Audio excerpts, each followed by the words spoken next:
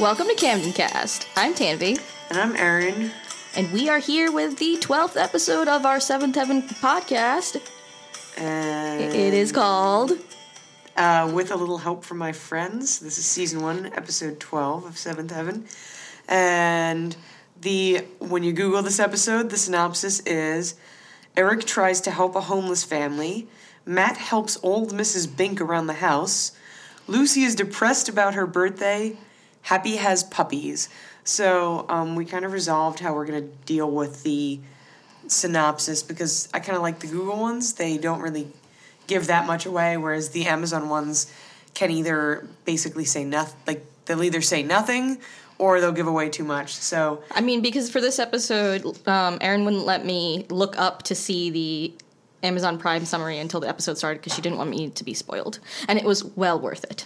Yeah, it was definitely it would have been spoiled if you had seen what the Amazon synopsis was. So I guess that's how we're going to do it. We're going to use the Google review. So what was your first impression of this one? A couple of things. One is that I really noticed the voices in this episode. I think mostly because of our, old Mrs. Bink. Yeah. But the other, I guess, more important, relevant thing is... So Erin's, repeatedly spoken about Lucy being the worst. And, I get it. Lucy is indeed the worst. I mean, it was kind of cemented for me with the church burning down episode 4, The Color of God. I think that was 5. 5? Yeah. Was it 5? Oh, The Color of God, that episode. But this is it. Lucy... There was a moment when you definitely turned. You totally were on board of, Lucy is just awful. She was...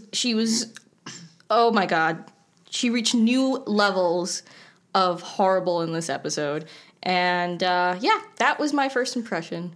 And also multiple times, I just was, you had said this before, how all of the background noises are super loud, but you kept saying throughout this episode, anytime the Camdens poured a drink, you could hear, the gurgling of the liquid hitting the glass, so... The first half of this episode was definitely sponsored by milk. I feel like in almost every scene, there was milk. And orange juice. So, I don't, I mean, this is one of the episodes from the first season that I really remember having watched. A few of them I've clearly forgotten. But as soon as I saw that this was, kind of in our docket, I was like, oh, yeah. Because I knew another Lucy-centric kind of terrible episode, so... We're going to start with the cold open because it sets up all of the storylines that we really want to talk about. Which is generally how the cold opens do work. They, get everybody together in one place and they then send them off into separate places. Into the ether. It starts with the family coming home from church. So it's a Sunday morning. I guess we'll start with our first 90s fashion of the day. Oh, they put Lucy in a suit this time, and it was a purple... I don't even know what kind of color that was. It was a purple-blue... It made Mary's outfit look good. That's all you kind of need to know. Yeah, I was too busy paying attention to Mary's outfit to even pay attention to what Lucy was wearing. But I guess that's how Lucy feels usually, being the middle child. Ignored. But, Mary was in a pinstripe number, casually lounging on the counter. Simon wasn't... Oh, yeah, she was... It's the whole cold open. She's, reclined on the counter, drinking her milk. Okay, there's nothing I would want more after church than to have a nice glass of milk on the counter. This is my last thing about milk. I don't want to talk about milk too much, but the glasses of milk, Erin pointed it out in the beginning. Huge. They were huge. Nobody drinks that much milk. I drink quite a bit of milk, and I can't imagine drinking a glass of milk that big. So anyway, moving on from the milk. Right. Also, Simon was wearing... he wasn't wearing a suit this time. He was just wearing this, brown vest with a tie and, a dress shirt. So I thought that was kind of weird because he looked like he lost half of his it looked like he lost his suit jacket. So they're coming home from church, and the Rev is upset because Matt did not go to church this morning. Yes, and then the phone rings, and of course it's Matt, and he's like... Oh, I promise I'm not doing anything wrong. Do you remember that time I stayed out too late and I was actually just helping my pregnant friend Renee? So the Rev is like, okay, yes, I want to trust you. and while this entire conversation is going on, Mary is sitting on the counter and Lucy is standing like a few feet away, and it just keeps cutting back to them, and they're just making faces at each other and whatever. So the Rev is like, I'm disappointed, but yeah, okay, I believe you, and if you are lying to me, then we'll resolve it at a later date. The other thing that we learn is that the family is highly anticipating the puppies being born. Yes. Simon is frantic about it. It went from being a non-issue to now it's like imminent and it's an emergency. So. And the other storyline that we learn about is that it is Lucy's 13th birthday. And it is a birthday to remember for the rest of her life, according to the cold open. And, oh wait, no, she doesn't say that in the cold open. I lied. But she does eventually say that. So anyway, we'll just, then, credits, whatever, after the cold open. And we're just going to take it storyline, I think, because we're going to make you wait for Lucy. Yeah. It's well worth the wait, though. It's well worth the wait. So let's start with Matt's storyline. We will not leave you in suspense any longer. Where was Matt? Matt was with Mrs. Bink. So Mrs. Bink. She was in another episode. The first episode. The first episode. And we kind of glossed over this. We didn't really talk about her role in the first episode. But anyway, the Rev pays her to pretend to have lung cancer to get Matt to quit smoking. It was kind of stupid. Someone you might not expect to come back, but I knew she was coming back. And she... Okay, we both had... I don't like Mrs. Bink. I didn't have an opinion on her and then I also dislike her very much. And knowing that she recurs throughout the series, I just don't like her. So Matt is helping Mrs. Bink, and she doesn't want anyone to know, so that's why Matt couldn't tell his parents, because she's kind of, getting older, and I don't know, we're supposed to think she's got, early signs of dementia, or she's becoming senile, so she doesn't want anyone to know because she doesn't want to be put in a home or anything like that. So, FYI, the actress that plays Mrs. Bink, I don't remember her name. It's Eileen something, but Brennan, is that Brennan? Right? Maybe. She is in a lot of things, but I think for me, she's most noteworthy as Mrs. Peacock from the Clue movie, which is one of my favorite cult movies of all time. Apparently, they're making a remake of it, which I'm not too thrilled about. All right. So we got that. It really isn't too much, so you see Matt sneaking around, and then at one point he's at school. Wait, before that happens, so... Well, this is the voice. This is the number one voice that you were picking up on. Right. So Erin, made a good point in that she kind of sounds like she's drunk because, every other word out of her mouth is said in a different way. But she has one line in the beginning of the episode where I don't think she's trying to do, what's the older woman's name from The Graduate? Mrs. Robinson? Yes. I don't know if she's trying to pull a Mrs. Robinson, but it very much felt like it was a Mrs. Robinson, because she goes, "You've lied to your father before, haven't you?" Yeah. But, it definitely seems like she's trying to seduce Matt a little bit. And maybe that explains why she didn't want anyone to know where he was. So he's basically just doing basic things for her around the house. And then he gets called into the principal's office at school, and they're like, "Oh, your Aunt Gladys is on the phone. She's very sick. Oh, it's your brother's sister." So he picks up the phone and he's talking to her, and then Mary walks by the office, and he's basically telling Mrs. Bink, "Don't call me at school. I'm going to get in trouble." And then they call me, the secretary or receptionist or whatever sees Mary in the doorway, and she's like, "Oh, your father's sister is sick. You should, whatever," calls her in. And then she runs in and asks the principal if Mary and Matt can leave, and they get permission, even though they don't want to leave, to go to Mrs. Bink's house. So then... They're at Mrs. Bink's house. I guess we're meant to believe, because the first thing that they see of her is her, sitting with her eyes closed on the couch. And we're like, "Oh no, maybe she's dead," but she's not. But it scares. Yeah. It definitely scares Matt, because he's like, "Oh, you need more help." Well, he asks Mary to leave. It's really pointless that she was in the scene, but he asks Mary to leave, and then he's like, "Oh, you need more help than I can give you, and I need to tell someone." And we have another moment where Mrs. Bink is using her feminine wiles. Yes, because she has a line that says, where she says, "Oh, lighten up, you're such a stiff." It's in the next scene, but yeah, we'll get there because she's still adamant about the Rev not knowing. So for some reason, Matt, who usually I feel like exercises pretty good judgment in these situations, is still like, well, I can't tell anyone. And the next morning, he's getting ready for school, and the phone rings, and Annie picks it up, but Matt also picks it up at the same time, and it's Mrs. Bink, and she's like, "Oh, is Matt there?" And Annie asks who's calling, and before Mrs. Bink can answer, Matt's like, "I got it." So, and you had the good point that Annie hangs up the phone when she could have just eavesdropped. Especially because I think, like, earlier, before this scene in the episode, the Rev and Annie find out that Matt and Mary cut school, so the Rev wants to play bad cop and kind of punish them, but Annie's like, "I think you should have a little faith." I never know how to say if it's faith or fate, but anyway, It's faith. In the children, but they're like suspicious of what Matt and Mary are doing, what Matt's doing, so it was a perfect opportunity for her to just eavesdrop, but she didn't. But I guess she's a good parent that way. I don't know. So anyway, Mrs. Bink is calling because she wants Matt to come over before school because apparently she urgently needs money, and her cash is in a coffee can that she has on this very high shelf. And I actually said, "Well, how did it get there?" And then Matt's on the phone and he says, "Well, how did it get up there?" Was it in like a chock full of nuts? Yes, it was which the Camdens also keep money in a coffee can in one of their cabinets.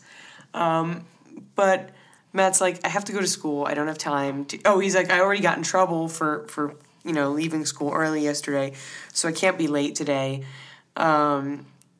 So of course you can see what's going to happen here. Mrs. Bink is like, "Fine, I'll do it all on my own. I gotta get that money." Who knows what she needed, and she ends up on like this like step stool ladder thing, and of course she falls and hurts herself. Take it away. Okay, there's a couple of things I have to say. The way that this was set up, she's clearly a frail old lady, and apparently the reason that the can was up there, as Aaron mentioned, was because she threw it up there before for some reason, because she doesn't want, like, she didn't give a reason. But there's no way Matt stealing her money. There's no way that this woman was able to throw that coffee can all the way up there in the first place. I feel like she can barely get up. Like, we haven't even seen her standing up in this episode. So, like, Seventh Heaven Science there. Seventh Heaven Science, yeah. Makes a return. Definitely an instance of the little old lady being able to throw this unless, like, it's been up there for years, like, and this is her life savings, and she needs it right now. But, okay, so as she was climbing, we shouldn't joke about this. I know, they like, the camera was, like, just showing her feet. You can see she's, like, not exactly steady. But, like, the music was also, like, swelling, and Aaron was like, something bad's gonna happen. I was like, oh, is this gonna be like a help, I've fallen, I can't get up? And as soon as I finished saying that, she fell and said, help. And then she's just laying on the ground. And then it just cuts away from her. It cuts away from her, and we don't know what's... Like, she's clearly been hurt really badly. The next time we go back to the storyline, it is nighttime. Matt's home. Like, they think they had already eaten dinner. They had just finished dinner. Yeah, exactly. So this was the morning before school, so, like, 8 a.m. And now so here we are, like, it's like 12 hours later. Matt gets a phone call from the hospital, which, okay, so Matt is this woman's emergency contact. In case of emergency, call Matt Camden. All right, so, and he's like, oh, I'll be right there. I have to go to the, he hangs up the phone. He says something about having to go to the hospital. And then it finally comes out to, Annie is like, well, who's in the hospital? And it all comes out, and the whole family goes, or just Matt? No, Matt and the Rev go. Matt goes, and the Rev kind of sneaks. Yeah, lurks.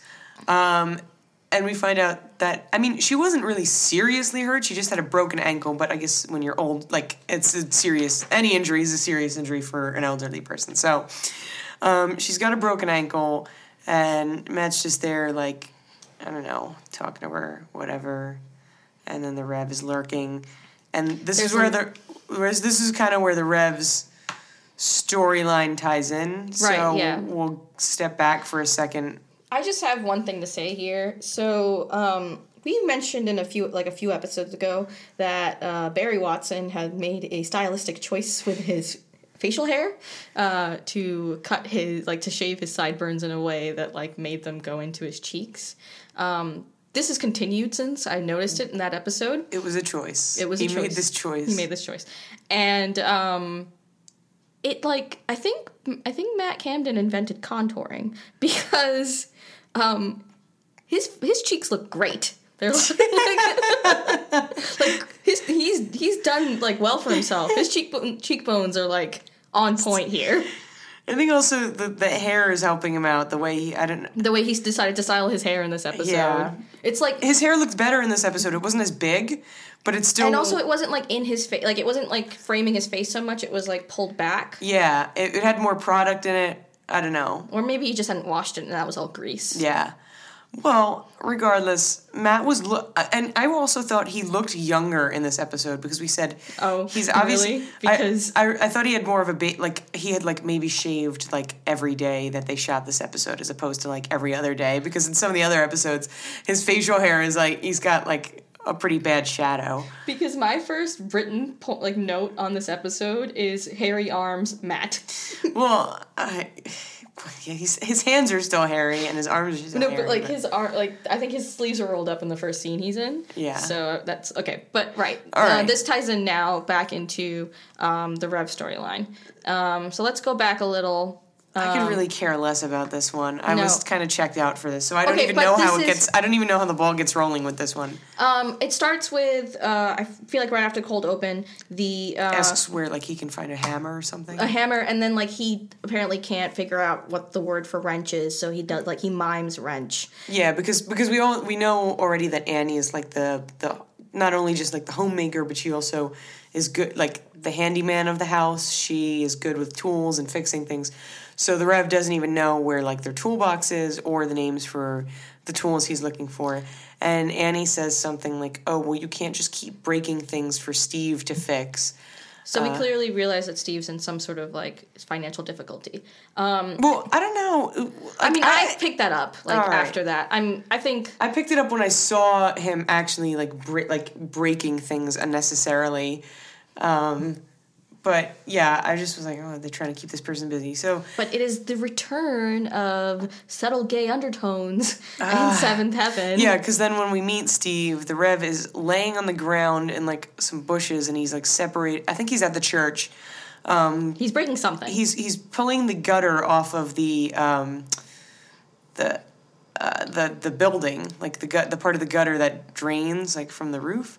So he's pulling that off the building, and this guy Steve comes out, and the Rev is, like, laying on his back, and Steve kneels down, and it's, like, this angle through the bushes, and they're, like, locked eyes. And the camera work as, like, Steve was walking towards the Rev was basically what I said is this is how every porno starts. Yes, and then the classic Seventh Heaven music with, like, the weird guitar riffs and just... It just helped it along too much. Plus, for some reason, the wardrobe department decided that the men in this episode... oh, God. They all had, like, they were all wearing button-up shirts, but, like, the top, like, 3 or 4 buttons were unbuttoned. And, like, so hairy chests on display. So, you know, this was, like, These prime were men. 80s porno, like, you know, when hair was all big. So... Yeah, that's it though. Like, the next time you see the Rev with Steve, in that scene you learn that he lost his job and he's, like, on hard times, and the Rev is like, "Here, the church has a fund, we can give you money," and the guy's like, "No, Rev, please just say a prayer for me. I still have faith. You need to have a little faith." And this guy is, like, adamant about not taking any money, and he just wants people to keep him in their thoughts. So next time you see him, the Rev is pulling up. I don't even know where the Rev's supposed to be driving, but I think he's meant to be driving to where they're living, but then that scene is when he finds out that they're living out of a van. Yes, so he pulls up behind the van and he's talking to the guy's wife, and she's like, "Oh, Steve doesn't want anyone to know." And then Steve walks up with his young daughter, Kate, yeah, and we learn that this whole family, and his wife is Laura, so it's Steve, Laura, and Kate. The Cunninghams. Yes, and we learn that they are living in their van, and, like, the little girl is like, "Oh, we're camping." So, yeah, like, the next time you see the Rev with Steve, he, well, in that scene you learn that the Rev is pulling up behind the van and he's talking to the guy's wife, and she's like, "Oh, Steve doesn't want anyone to know." And then Steve walks up with his young daughter, I don't know. The Rev's like, you can't live like this, and again, the guy's like, please, like, have faith. And remember, it's been established that this guy's like he fixes things. He's like, yeah. So Mr. Fix It. So while like the hospital scene was happening with Matt and Mrs. Bink. Oh, because this was the other, yeah. All right, so when Matt did tell the Rev and Annie about Mrs. Bink, he was like, oh, it's not like it used to be. Her house is a mess. Everything's, like, broken and stuff. So we can see where this is going. Yeah, because I turned around. I was like, oh, what's going to happen? Is it, like, suddenly the bright idea that they'll use the Cunninghams to, like, help the old lady, and everybody will live happily ever after? And Erin just looked at me, and she's like, I can't believe you figured that out. But, like, obviously sarcastically, because obviously. I mean, I wasn't really being that sarcastic. I didn't put it together the first time I watched it, but then, yeah, I don't know. Yeah, but that's exactly what happened. So this is all resolved because they're like, oh, well, Mrs. Bink needs someone to take care of her now that her ankle is broken, and the Cunninghams need a place to live. So basically, Steve is going to be, fixing up everything around her house. Laura's going to be helping out in the kitchen. And being the caretaker while her leg is broken. And while the parents are out looking for a job, Kate will be staying at home with the old lady. Yeah, doesn't Kate go to school? I think she was supposed to be like fat. She looks older than Ruthie. She looks Simon's age. Yeah. So I don't know why she's not. I guess, I don't know, on the weekends, free childcare. The childcare is expensive. So yeah, but like, mind you, this is all goes down in like less than 24 hours. She decides to invite these people into her home, and is like, "Well, that's it. That's tied with a pretty knot." The best part is the resolution is that Mrs. Bink is like, "I was thinking about turning this area in my garage into an apartment. How would you like to just come live here? Like, if you fix it up, you and your family can live in the apartment in the garage, like, rent-free." And it's like, this woman just decided. And she's like, for however long you need, until you get a job, or until Kate graduates from high school. And Kate's supposed to be, like, 10, so. Yeah. Yeah, so that's the Cunninghams. We gather that everything was resolved because now Mrs. Bink is paying Steve for the work he's doing at the house, and they have a place to live, and. So, question. You said Mrs. Bink is going to come back. Do we see the Cunninghams again? Or are they just relegated to that garage apartment and we never see them again? If we see the Cunninghams again, it's not memorable. I really don't think we do. And if they do come back, it's just like in passing at church or something like that. They never play like another serious role in an episode. So here it is again. The Rev is given a problem. The Rev butts in. It wasn't even his problem to correct. Like, Matt was trying to handle it. And I then guess he mashed up the problems.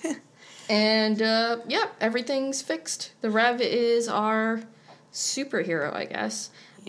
Savior Rev. Savior Rev. And that's really it for those two storylines. Let's get to the puppies. Oh, okay, right. So. Unless you had something else you wanted to say. I absolutely You seem disappointed that I rushed into the No. puppies. I'm all ready for the puppies because... There were some great lines. Yes, because Simon, as we said earlier, is pretty distressed about these puppies being born. So he constantly needs to know where Happy is. And... he doesn't even want anyone letting her outside. Yeah, like, he gets very upset anytime somebody's let Happy outside. Because, and we have to understand where Simon's mindset is here. He explains, he's like... He's about to become a father. He's like, I'm her husband, her owner, her master, the only man in her life. So, Simon is taking his duty as a father and pet owner very seriously. He is Happy's husband. Yeah. I mean, there's really, other than that, well, when he says all of those things that you just said, when he's like, oh, I'm her husband, whatever, I did write this down because he got excited a lot in this episode and would kind of start, like, saying things really quickly and just, like, in an excited tone. And David Gallagher is actually from New York, and when he was getting excited, his accent was, like, pretty obvious, I thought. That was the only thing I wrote down. So the next scene that we have is kind of another little fashion break. Parents are in the love den, and Annie is wearing... This is the first time, I think, in the episode where we've gotten, like, a full shot of Annie, and... What a shot it is. I don't even know how to explain it. I wrote down, like, Annie meets Little House on the Prairie. It's this, like, long frock, like, kind of vomit color. Like, it was, like, down to her ankles. But she has, like, a long sleeve shirt underneath it. Yeah, so the best way, I think, to describe it was like, the top was kind of like a tank top. It was like a tank top dress that went to her ankles, and then she had a long sleeve shirt on underneath it. And it was like a weird, unpleasant green color. And the shirt was brown, so she was kind of like emulating a forest. Yes. But that's really it. Anyway, when the parents are talking in the love den, the puppies are born and no one even notices. Right, yeah, because Simon runs in and he's like, "Where's Happy?" And then they run out to try to find Happy, and the puppies are already there. Yeah, and the puppies are born. But there's only 2 in the litter, which I don't know. Happy's not a small dog. I think Happy would at least have 3 or 4 in her litter. But the show isn't great with Seventh Heaven Science. The dog only has 2 puppies, and that's kind of the end of that storyline. Other than when they're trying to figure out, well, it comes in but ties into Lucy's. But then Ruthie and Simon are trying to name the dogs, and this is really all the puppies, and this is really all we get of Ruthie. But I love this. She wanted to name one of them Bean Blossom, and Simon was like, "What's Bean Blossom?" And Ruthie goes, "Blossom, the blossom of a bean, duh." So, Bean Blossom. Well, we also have Simon taking his responsibilities very seriously, because the next morning he wants coffee because he's a new father. He goes, "I'm a new father and I had to wake up." I tried to wake up Ruthie for the feedings, but she wouldn't get up because apparently every time that the puppies would eat, he would feed Happy so she didn't run out of milk. Is this foreshadowing that Simon is going to be a good father and husband? We never get to see Simon. He's... Yeah, no, we never... I don't know. Possibly. Possibly. I don't like Simon when he gets older. So, yeah, that's it for that. So here we go to Lucy's 13th birthday party. So in the cold open, I don't know if we mentioned this already, but the Camdens have not made a big deal out of the other 2 children's 13th birthday parties. Mary turned 13, it wasn't that big of a deal. Matt turned 13, it wasn't that big of a deal. But Lucy wants something different for her 13th birthday party.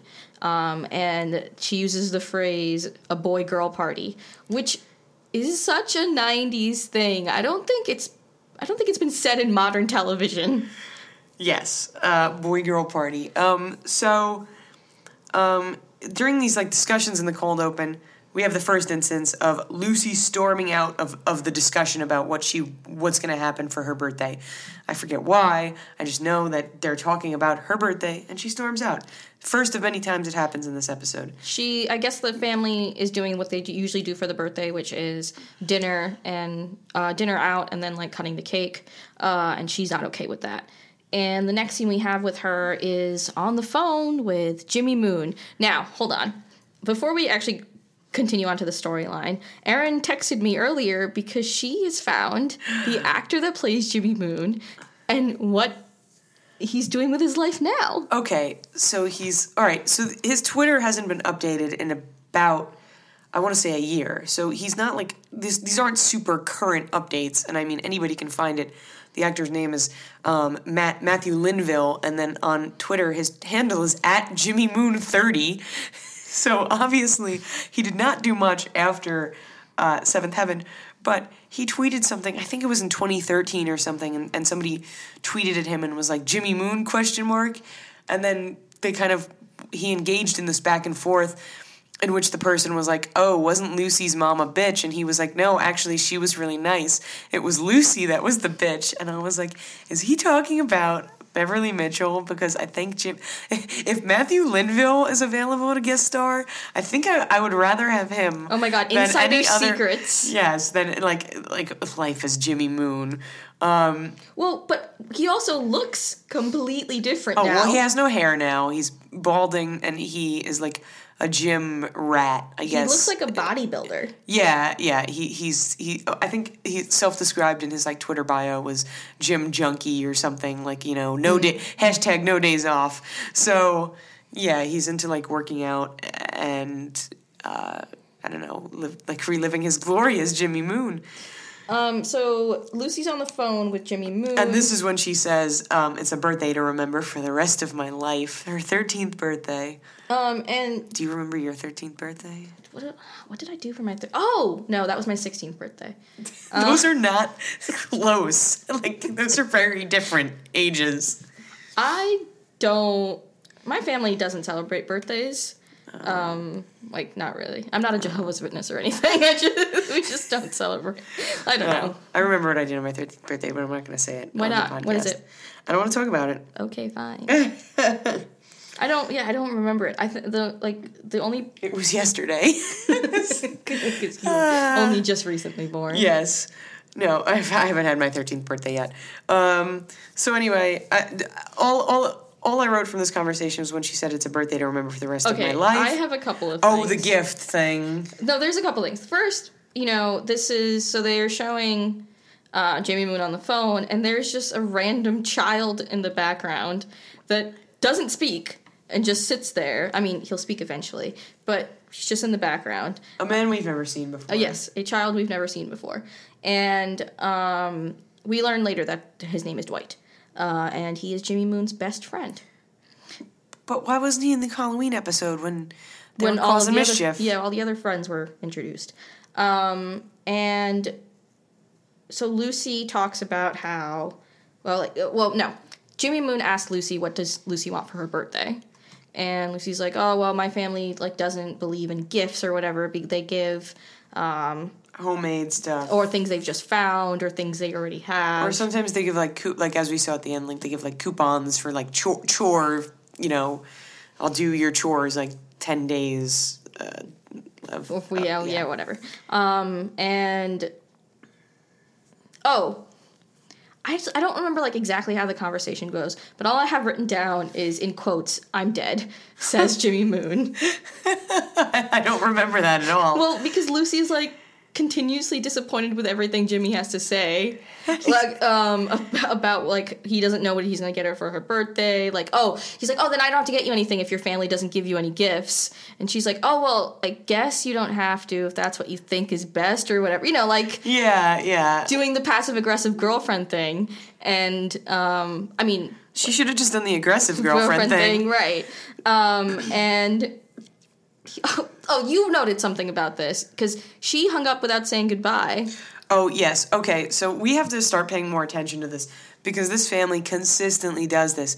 They never say goodbye, even, on the phone mostly, but entering or, leaving a room, it's just, the conversation's over and everyone's just, out. So this is the first instance where they stop speaking to each other Lucy decides she's done talking and she just hangs up the phone.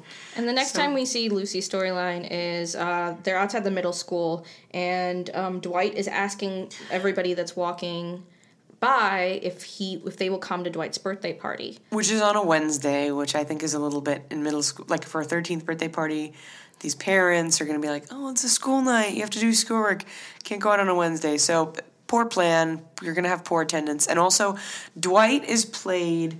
I actually know... I recognized it just from his voice, and I didn't look up anything else on his IMDb other than to confirm that he was who I thought he was.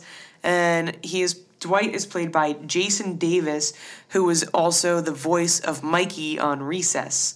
So, I don't know, fun fact, that's where that's our other IMDb of the day. Yes, so... But what we're gathering here is that Dwight and Jimmy Moon are not popular. And they ask the Shermanator. The Shermanator comes back, Chris Owen, and he just walks away and he acts like he wasn't friends with Jimmy Moon 4 episodes ago. There's also a child that is standing next to Jimmy Moon who we don't actually see his face, but he has Brink's hairstyle, so I believe that is an uncredited appearance by Eric Von Denton. It is not. I promise it is not. I'm going to live in my dream world. Okay. So, we're getting that he's not popular, and then Lucy walks up. And Dwight asked Lucy to come to the birthday party, and the birthday party is the same day as Lucy's birthday. And then they were like, oh, we'll just have a super big party. It'll be great. It'll be fun. But Lucy's like, no, I can't because I'm having dinner with my family, and my parents said no party. And Jimmy Moon says, well, then I'm going to Dwight's party. And she's like, you're not going to come to cut my cake? house to cut after, cake? I have dinner with my family. He's like, no. Like, that's really it. So then we cut back to the Camden house, and somehow Dwight got out of school. First of all, Dwight got out of school early. He is sitting at the kitchen table with Ruthie and Annie, eating cookies, Drinking milk. and telling Mrs. Camden about how She's better than Betty Crocker. and trying to convince her. Well, because Lucy said, "Oh, my mom won't let me go," and then Mrs. Camden's like, oh, Lucy can come to your party, it's fine. And Lucy and Mary, well, all the kids who were at school walk in on this, and Lucy's, like, horrified. And then, Dwight leaves, and Lucy's like, I don't want to go to that party. Why would you tell him that, the classic excuse, my mom won't let me go, but now Dwight has found out that her mom will let her go. I think that's, like, the thing I miss most about being a child and a teenager is be able to use the excuse of my mom won't let me go to get out of, like, social commitments. But I can't say that anymore because, I'm an adult and also don't have a family. I just saw something on Twitter that was like, oh, the like, equivalent is, like, being like, oh, I have an 8 a.m. class, except that doesn't really work for, like, weekend stuff. Oh, okay, but Lucy says to her mother, you just ruined my life. And what does she do? Can you guess? She storms out. Yep. And I should put money on this. I guess we should start counting how many times she storms out an episode, like we were counting how many times Ruthie says, what are we doing? That's over. That's officially been dead for a few episodes, but Lucy's the worst. So I hadn't said it yet. Matt and Mary, well, I don't have my Lucy's the worst moment until, like, later on. Oh, yeah. Well, Annie enlists Matt and Mary to, she's like, please talk to her and try to get her to go to this party. So Lucy doesn't want to go to this party because it's Dwight's birthday party, and she says, quote, I want something of my own. And she, like, reveals to Mary that Jimmy Moon's, like, not part of the cool group. And Dwight isn't part of the cool group. And Mary goes, and you are? And this is, like, a callback to the last episode because now Lucy's a cheerleader. So she can, like, try to get the cool people to come to her part, like her whatever, like if she were to ever have a party. And I love Mary in this episode because she's like, "You're really screwing up." Yeah, that was like how that scene ended. She just was like, "Well, you're really screwing up," just generally in life. Okay, this is because I've now written down on the bottom of my page, I hate Lucy in caps lock, underlined a bunch of times with caps lock. Caps lock. Your handwritten notes are in caps lock. And exclamation points. Because, so we have a dinner scene, and this takes place right after, like, chronologically in the episode when the Rev has just had an encounter with the Cunninghams, and, like, he sees that the Cunninghams don't have a lot, and, the Camdens have so much. So I think, like, Lucy's just complaining about having to go to this party, even though she doesn't want to, and the Rev kind of loses it on her. Yeah, he freaks out. And he's like, we have so much, but, like, and you're complaining about it when so many people out there have so little. And Lucy's response to this is to get up and storm away. Yeah. That's really, like... And, like, that was a moment for me. Like, she's making everything all about herself, and then when she's called out on it... she makes it about herself. Again, and she just keeps on going. And then the Rev comes up to her and apologizes. But I think this doesn't have to. This is a thing that we haven't really focused on, but it's really starting to get developed. Like, and I don't think I noticed as much my first watch through, but kind of knowing how the series ends and what Lucy ends up doing. Rev and Lucy, like, have, like, a very good relationship, and they're constantly getting one-on-one time, so I think that's worth noting that he's always the one, even in the first episode, like, when she gets her period, he's the one who goes and talks to her. in the episode with the drugs. He takes her out to dinner. Like, so this is like a relationship that obviously, like, she's super close to the Rev, and just worth noting.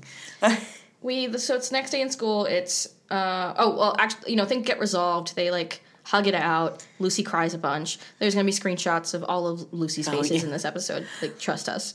There's some I have written. We don't know how we're gonna choose. I've written down screenshot Lucy's tears. Yes. So, next day it's Lucy's birthday. Jimmy Moon wishes her happy birthday in school, and Jimmy's like, "Well, I can't give you your birthday present," and Lucy's like, "Wait, why not?" She's like, "Well," and he said, "Well, I was going to surprise you. It wasn't actually, it wasn't going to be Dwight's birthday. It was going to be a surprise party for you." And, like, master guilt-tripping skills, Jimmy Moon, because she, like, feels horrible about it, which she should. And then, but, like, as she walks away, Dwight, like, creeps out from behind, like, this door, and he gives Jimmy Moon a thumbs up. So you realize, like, something is afoot. Yeah, something. But, Right. Then we have them coming back from, the Camden family's coming back from dinner. She's all grateful about having, spent so much time with her family. This is the birthday to remember for her. And it's time to cut the cake. And they're all being, really sneaky. And it's like, oh, why don't we cut the cake in the living room or the love den? I think this is in the it's the living room. It's the living room. No, that is the love den. The love den and the living room. So they give Lucy, like, they give her, like, a bunch of plates. And they're like, go set this up in the living room.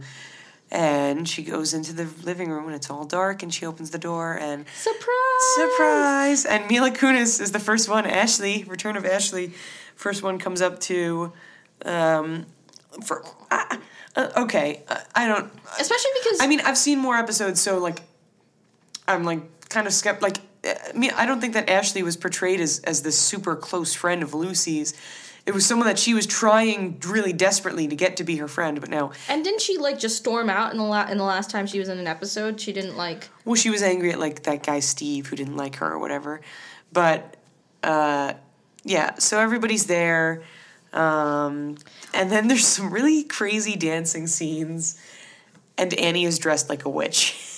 I don't know. Oh, and everybody dances with, like, okay, so the Rev is like, oh, I'm gonna dance, like, grabs Lucy for a dance, and then Annie grabs Jimmy Moon, and I was like, okay, it's okay for, like, the Rev and Lucy to dance, but I don't know how I feel about Annie dancing with her 13-year-old daughter's boyfriend. Well, she's, future son-in-law. Yeah, obviously that's how, sorry, spoiler alert, Jimmy Moon ends up being... Well, Lucy ends up being Lucy Moon. Lucy Camden Moon. Lucy Camden Moon. Mary ends up dancing with Dwight because she can't resist Dwight voguing. Yeah. And then Mila Kunis, Ashley, goes up to Simon and she's like, do you have a problem dancing with an older woman? And so Ashley ends up dancing with Simon. So... This was kind of weird. Also, the definition of dancing. We should be really using this word. They're like, I can't even describe what their body is doing, mostly because... Everybody's just holding hands and then just kind of like... Moving their hands. Up and down and like back and forth towards each other, so... Well, and Annie's doing some sort of motion where she's like, it's like wax on, wax off, but just with her hands. Yeah. Yeah, her and the Rev are doing that to each other. They just have their hands, like, next to each other, and they're moving them back and forth. And at some point, Dwight cuts in to Jimmy, while Jimmy Moon and Lucy are dancing together. And so Dwight and Lucy are dancing, and Lucy's, like, very grateful for, like, Dwight and, like, organizing this entire thing. And she's like, thanks for doing this. I know you're, like, Jimmy Moon's best friend. And he's like, well, that's what it started out as. But... like, throughout this whole endeavor, which, mind you, Lucy was a bitch to Dwight. Yeah. And, she was like, I don't want to come to your party, you're not cool. And she did not make it, like, she did not present herself as a good person throughout this episode to Dwight. And she usually tries so hard to present herself as a good person. And Dwight tells her that he's falling in love with her. All right, so... Cut to Mary and Lucy are ready to go to bed, kind of settling in. And I guess, like, Lucy spent the rest of the night thinking over this declaration of love. Because she's like, I've never looked at Dwight that way. This whole party was, all I have is written, this whole party was Dwight's idea, and there's a potential for passion. No, but even before that, she's like, he's kind of sexy. Yeah, oh, yes, she calls Dwight sexy. And we're not like, I mean, it's just like, I don't know. Well, okay, the family's like... Oh, the whole family's outside the door. And when listening into this conversation, and, like, everybody's, like, trying to cover their mouth because they're laughing. Yeah, when she calls Dwight sexy, like, they can't control themselves. And then they're kind of, like, finally, like, Mary turns out the light, they're ready to go to sleep, and the whole family barges in Surprise again! Gifts. And Lucy's like, oh, I thought that the party was my gift. And... No, they have, like, actual gifts. We can skip over what Ruthie and Simon gave her.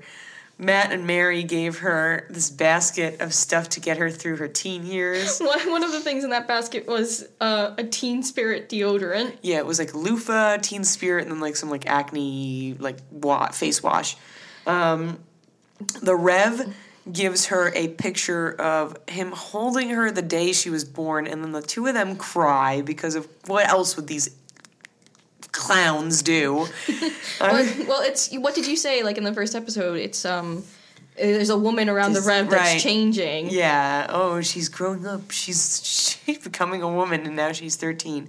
So. And Annie gives Lucy a necklace that Grandma gave Annie when Annie turned 13. Yeah. So that's that. She gets her gifts.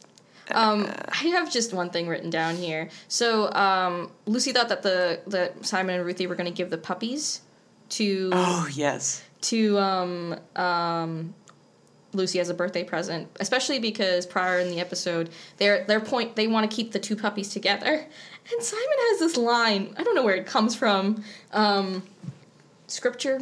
I don't know, but like... I think it is. He goes, what God... has brought together, no man can tear apart. And apparently Dwight decides to take the puppies. Yeah, he's adopted both of them. And Ruthie's still hopeful that he'll name one of them Bean Blossom. And Lucy's like, oh wait, so you like him?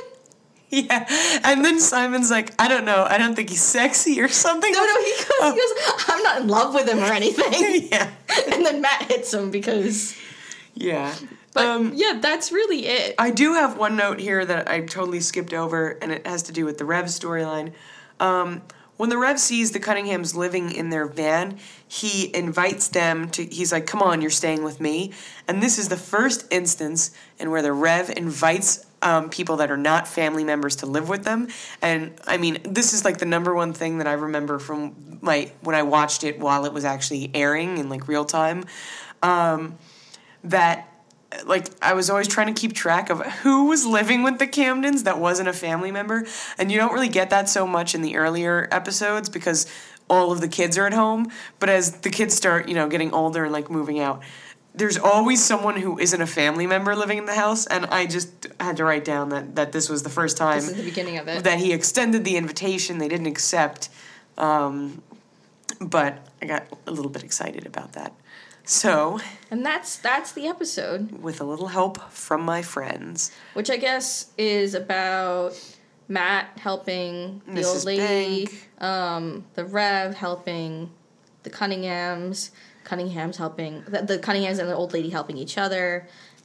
Lucy still having friends despite the fact that she treats them all like garbage, like Dwight actually just being a friend. Does Dwight come back? I really couldn't tell you. I think he's Jimmy Moon's best friend. Right, yeah. Like, I don't really remember these people who are, like, not non-people. So, I can't speak on that right now. But, spoiler alert, he doesn't end up getting, like, together with Lucy. Damn, I was kind of rooting for that. I told you that Jimmy Moon and Lucy get married, so, spoiler alert. So yeah, how would you rate it? I mean, I know you had a lot of feelings, but you know what? Don't. You know what? Don't. No, I'm gonna this is a good old romp, so I'm gonna give it a 5. Yeah, we got some homelessness, we got 13th birthdays, we got puppies, and like obviously that plot line is over. We can stop being like, where the hell are the puppies? I'm gonna give it a 4. The the Rev just the parents' storylines kind of like kill me. I just can't pay attention to them. They're so I don't even know like what like I want to say boring, but I don't want to deduce it to being to make it sound like, oh, like I can't stand, because they're always dealing with like homelessness and things like that. It's not that, it's like the manner in which they introduce them and the way that they treat these like issues that they're trying to kind of like educate people on. So. Yeah, I mean, especially because it's like, oh, they didn't get any help until the Rev stepped in. Right, yeah. Like, he's the one that, like, was the catalyst in all of it, and he's, like, the most important part of the storyline is him. But I'm going to give it a 5 because this, I think, got the most reactions out of me as of, like, the recent episodes. I don't know. I can't remember. I mean... You were pretty shocked when Aunt Julie choked Simon, but... I mean, yeah. But, like, I don't know. I needed a pick-me-up. And this provided it. This provided it. Yeah, no, I'm going to give it a 5. And okay. You know what? We're actually halfway through, aren't we? Oh, I didn't say it. We're actually halfway through. Well, yeah, we're more than halfway through because there's 22 episodes. So, we actually got halfway through. Okay. Which is really exciting for us. I guess, yeah. God, I can't wait for season 2. See, like, I think that's why I keep saying, like, we're almost halfway through because I can't wait for season 2. All right. So, like, that's it. As usual, do all the things on the internet. Facebook, Twitter, Tumblr, Gmail. Listen, rate, review. iTunes, SoundCloud, at CamdenCast Show, CamdenCast on Facebook. That's it. CamdenCast, okay. I'm Aaron. And I'm Tanvi, and this was CamdenCast. Bye. Where can you go?